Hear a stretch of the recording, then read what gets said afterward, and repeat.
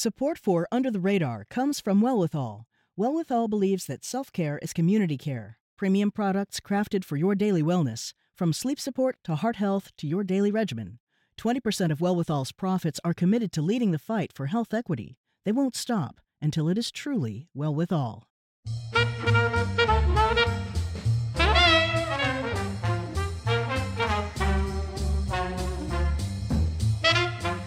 I'm Callie Crossley, and this is Under the Radar with Callie Crossley. And now for the part of the show we call Lagniappe. That's Creole for something extra. On shows like House and Grey's Anatomy, a mystery diagnosis is often the thrilling plot of one night's episode. But for thousands of people nationwide, living with a rare disease isn't entertainment, it's reality. Since 2008, the medical community and patients have banded together on the last day of February to observe Rare Disease Day.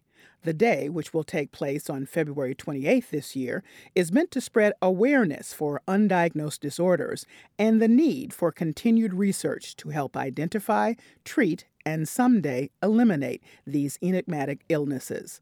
Joining me in the studio to talk more about Rare Disease Day and undiagnosed disease research, Dr. Joan Stoller, clinical geneticist at Boston Children's Hospital and assistant professor of pediatrics at Harvard Medical School. She is also a key research partner with the Undiagnosed Diseases Network, powered by the National Institutes of Health. Welcome, Joan. Thank you. And also with me, Keita Christensen, Outreach and Engagement Coordinator and Conference Director for the nonprofit organization Next Step, based in Cambridge. Hello, Keita. Hello. So I'm glad to have you both, and I want to ground us in this conversation and everybody who's listening, because I think we, in our minds, may have different understanding of what rare disease really means. So it's defined, I'm getting this from the National Organization for Rare Diseases, as diseases that affect less than 200,000 people in the United States, but 1 in 10 people suffer from a rare disease. More than half are children, and there are 7,000 of these diseases. 80% of them are genetically based. I know that's a lot of numbers for people, but I think if we sit around the 1 to 10, that really sort of keeps us understanding what we're talking about. So, Dr. Stoller, I wanted to start with you and ask, what might be the key piece of information you want people to understand about rare diseases? To make sure that people are aware of them, that we are learning more about how to diagnose these conditions, that people shouldn't give up, that they certainly, if they have a condition that defies a specific etiology, they should continue to search and not to give up. One of the things I read in preparation for this conversation by a scientist was saying that the frustration for a lot of scientists like yourself is the unknown, and that doctors don't like to really work in the unknown. They want to figure out what's going on, but that's one of the challenges here. As a clinical geneticist, we deal with a lot of unknowns. And I'm very frank when I tell patients, like I say, we may not find the answer. And it may be because we just don't know at this point. So certainly that is very frustrating for the families also.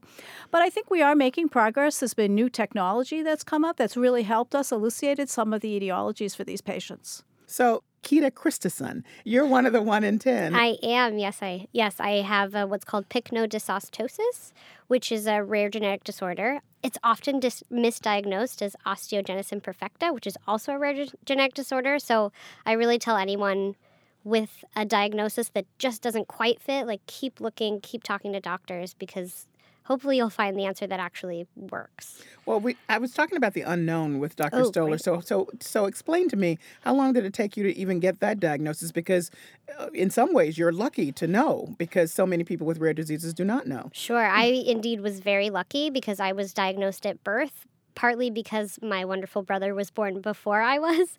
So he's about a year older than I am, and from random happenstance, an amazing geneticist, Dr. Carey, was walking down the hall, saw my brother, and stopped my mom and says, "I think your son has these traits. Do you mind, blah, blah, blah," and led down the road that he had pycnodysostoses, and then I was born with the same characteristic. But I've been in contact with some others with the same genetic disorder, and they get diagnosed later in their teens, in their young adolescents, when they don't grow as fast and they have the dwarfism, the short stature, and that's when they finally get the right diagnosis. So what does it mean for you to live with this disease that thankfully has been diagnosed? It's kind of a loaded question because I've had it my whole life, so to live with it, I don't know any different.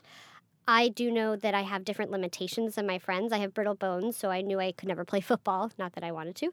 But I found other routes and other passions that I knew I could pursue. I did a degree in theater. I've become an advocate for other people with rare genetic disorders to find what they love in life and to really pursue it with all they have. So is there a drug that can work for you? Because what's one of the issues is there are not enough drugs. Correct. So there's still no cure for mine. It's an enzyme deficiency, and they don't have a cure. They're not doing a lot of research. There's only a handful of us in the United States that have been documented. I'm one of what I know of 8 who have it. So there's no funding. There's no priority in us, which, I mean, there are more that need the priority. So we're doing pretty good. So, Dr. Stoller, back to you. This is Dr. Joan Stoller at Boston Children's Hospital. Boston is, interestingly enough, kind of the epicenter for research in rare diseases. First of all, we have this undiagnosed network. There's 7 centers, and Harvard coordinates all of them, so it's coming out of here. But also, in terms of our biotechnology, some of the drugs that do exist for people who have some of these diseases have come out of work done here. Right, exactly. So talk to me about that. What does it mean to have as much going on here as Boston seems to have, and particularly for the population that we're talking about? Well, I think one of the keys is to finding a diagnosis first. So then you have to find the diagnosis to understand what the basis of the condition is. Then you have to understand the underlying pathophysiology. Why does it cause the disease? For Kita, it's an enzyme deficiency. Is it a structural protein? Is it an enzyme deficiency? So really have to understand that. Then the next step can come is when companies, and there are many in Boston, that can become interested in that particular condition, that particular enzyme or structural protein, and try to understand what it does and ways to either block its effect or mimic its effect or replace what's missing. So I think certainly there are a lot of advantages to being in Boston, but there's a lot of research elsewhere too. Once you make the diagnosis, it's really important to understand it, and then hopefully the next step will occur. Unfortunately, that's not occurring at the same pace as the diagnosis is, but certainly to increase awareness, to increase funding. Funding is always limited. Some of the commercial companies are looking so that they can market a particular drug, so there's financial incentive for them. And that's not a bad thing, because certainly that may, push the research. So let's talk about that, because we're talking about smaller numbers than, let's say, a company that decides to develop a drug for diabetes, which millions and millions of people. All the process that you just outlined is very time-consuming and labor-intensive. Somebody has to pay for that. So drug companies some are making decisions, well, let me put my resources where I know eventually we may have a shot of getting some payback to all of the money that we invested. But that doesn't always happen when we're talking about smaller groups of people with Right. drugs that might impact smaller groups of people. That's quite true, certainly, and that's why, having research done maybe by philanthropy or by government research is really important, because companies may not decide to do it because of the small payback. So, Kita, the impact for those of you who are living with this can be quite dramatic, though, because you've got to figure out how do you live your life. But at the same time, I think the public awareness is a huge part of this.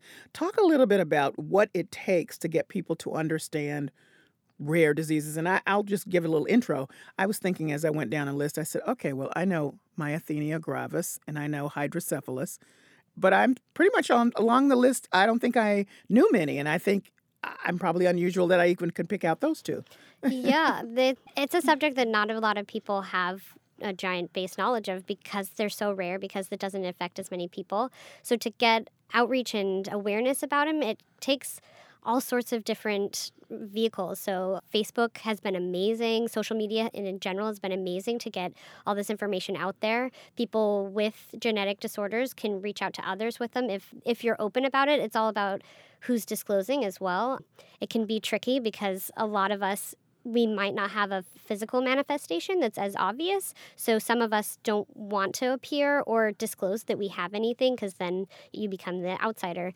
But outreach, again, a lot of social media, a lot of fundraiser, and just trying to get the word out any way you can. It's a little tricky. Have you seen in recent years that public awareness has helped turn more attention to these diseases? I'm thinking about ALS. I don't know that that would be necessarily characterized as rare in the sense that we're talking about it here. But the Ice Bucket Challenge, who knew about ALS, right before Right. the Ice Bucket Challenge, right? Yeah, no, campaigns like that are amazing because they take ALS or any other disease group and they make it a household name. Now everyone has done the Ice Bucket Challenge or knows someone who did the Ice Bucket Challenge, and people have tried to mimic that in other campaigns as well. A lot of YouTube videos have been posted and trying to go viral, and I think the web is where people are headed for campaigning and for awareness. Do you think that if more people understood, and this is to both of you, I'll start with you, doctor, that half of these diseases affect children? I mean, that's a fairly powerful statement. I can't think of another disease right offhand, you probably know some, where half are affecting children. Half of diseases affecting children, that makes sense because, birth defects, genetic issues.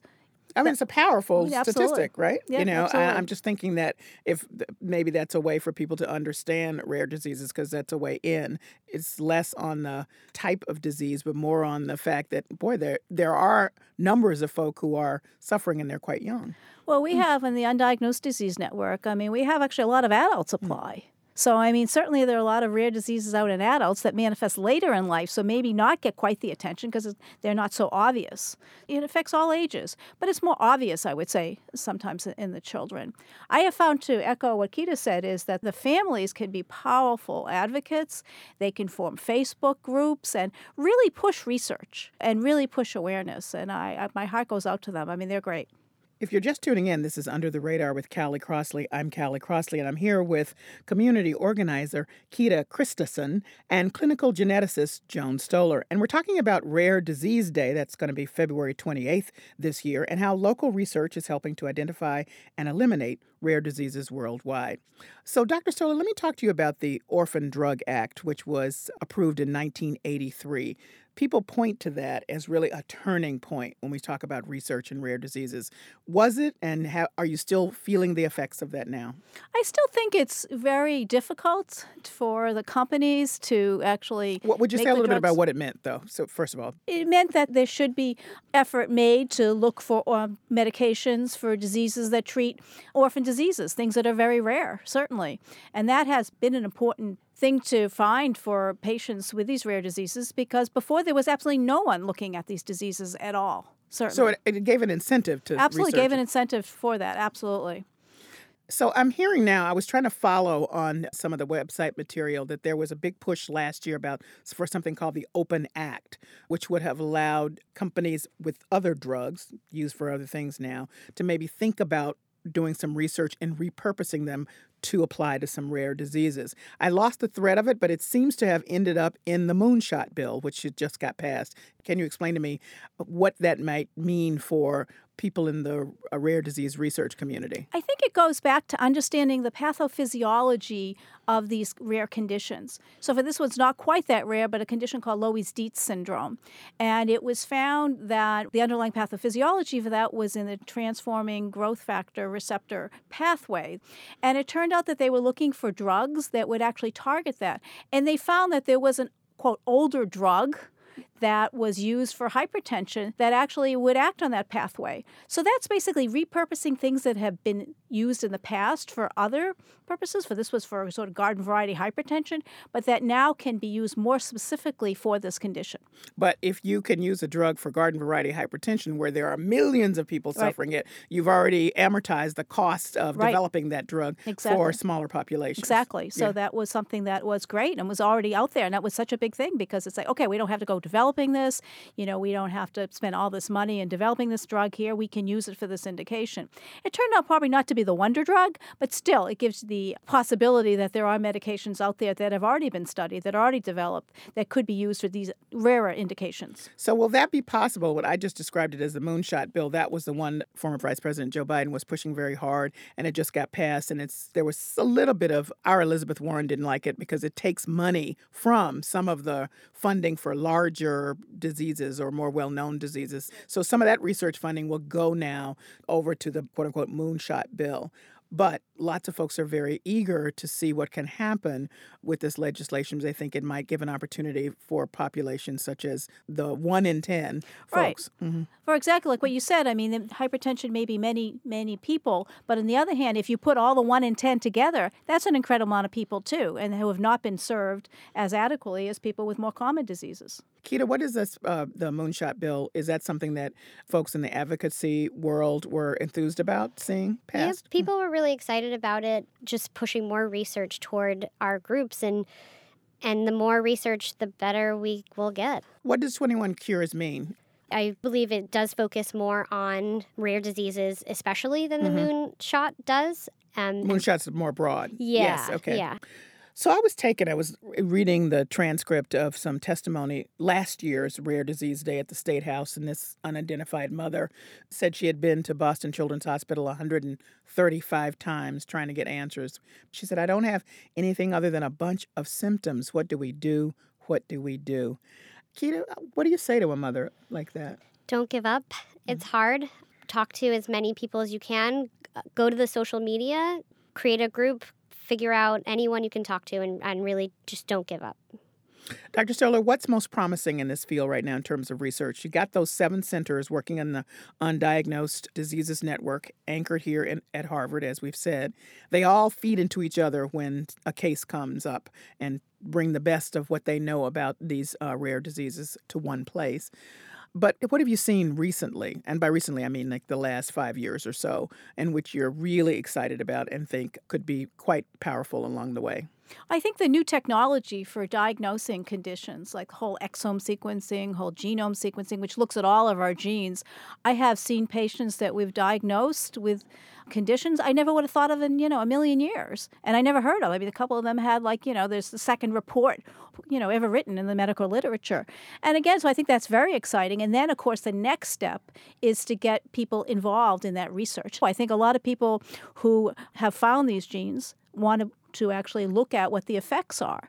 And that hopefully in the future will then, like I said, lead to understanding the pathophysiology and developing drugs. So I think it's a hunt to sift all through all the genes, all the different variations you find, and then come up with a diagnosis that the genes that seem to fit the patient. And sometimes things don't fit perfectly, and we're learning much more. And I think with increasing knowledge comes the possibility of treatment. But I think not to downplay for the families, but getting a diagnosis is so important. Like the woman who came to Children's 135 times. It can stop all of that and make it more targeted. Okay, you have condition X. Maybe there's heart involvement. Maybe there's eye involvement. But you don't have to go all the time seeking a diagnosis. You know what you're dealing with. You know what the prognosis is as more cases accumulate. So I think that's really very promising, is this new technology and basically finding out more. What's rewarding to you as a professional in this field about looking really for a needle in a haystack over and over again? What drives you? It's a detective story, and finding the answer for the family and seeing how gratified the family is at the end is what's so important. I've had families that I've followed for many years, and then as the technology has improved, we've come up with the answer. And then it's like, a sigh of relief and say, okay, now we know what we're dealing with, and we can prepare better. They may want to have more children, so the recurrence risk becomes more obvious. And they can really then take it. And I've had families that have made Facebook groups and pushed the research. And I think that's what's the most gratifying for me. Keita, for yourself, here we are, another Rare Disease Day coming up. What do you want to see, or what has been the best thing so far about increasing public awareness that you think has really worked? I know you talked about social media, but what do you want to see more of in terms of people understanding there are 1 in 10 people walking around with this rare disease that many times is not diagnosed? Well, as people grow up, most of us were diagnosed as children, and with amazing medical innovations and technologies, a lot of us are growing up, which is awesome. And now I want us to find each other. That's my big thing. I want to foster community. I want to be able to have that sense of camaraderie and sense of experience, shared experiences. So my hope is to see more connections, more communities that are built around these sometimes awesome things that'll happen because of them. And there's strength in numbers, even if it's small numbers, right? Absolutely. Yes, indeed. Well, I've learned a lot in preparing for this, and I'm hoping that other people will be a little bit more cognizant now when we understand that 1 in 10 people are affected. Right. Thank you so much. Thank you. Thank you. Dr. Joan Stoller is a clinical geneticist at Boston Children's Hospital and an assistant professor of pediatrics at Harvard Medical School. She is also a key research partner with the Undiagnosed Diseases Network. And Keita Christensen is the Outreach and Engagement Coordinator and Conference Director for the nonprofit organization Next Step. Well, that's it for this edition of Under the Radar. Join us next Sunday at 6 p.m. for the stories you may have missed. In the meantime, you can find links to the stories we discussed today on the web at news.wgbh.org/UTR. Listen to our show on the WGBH app or take UTR with you. Subscribe to our podcast on iTunes.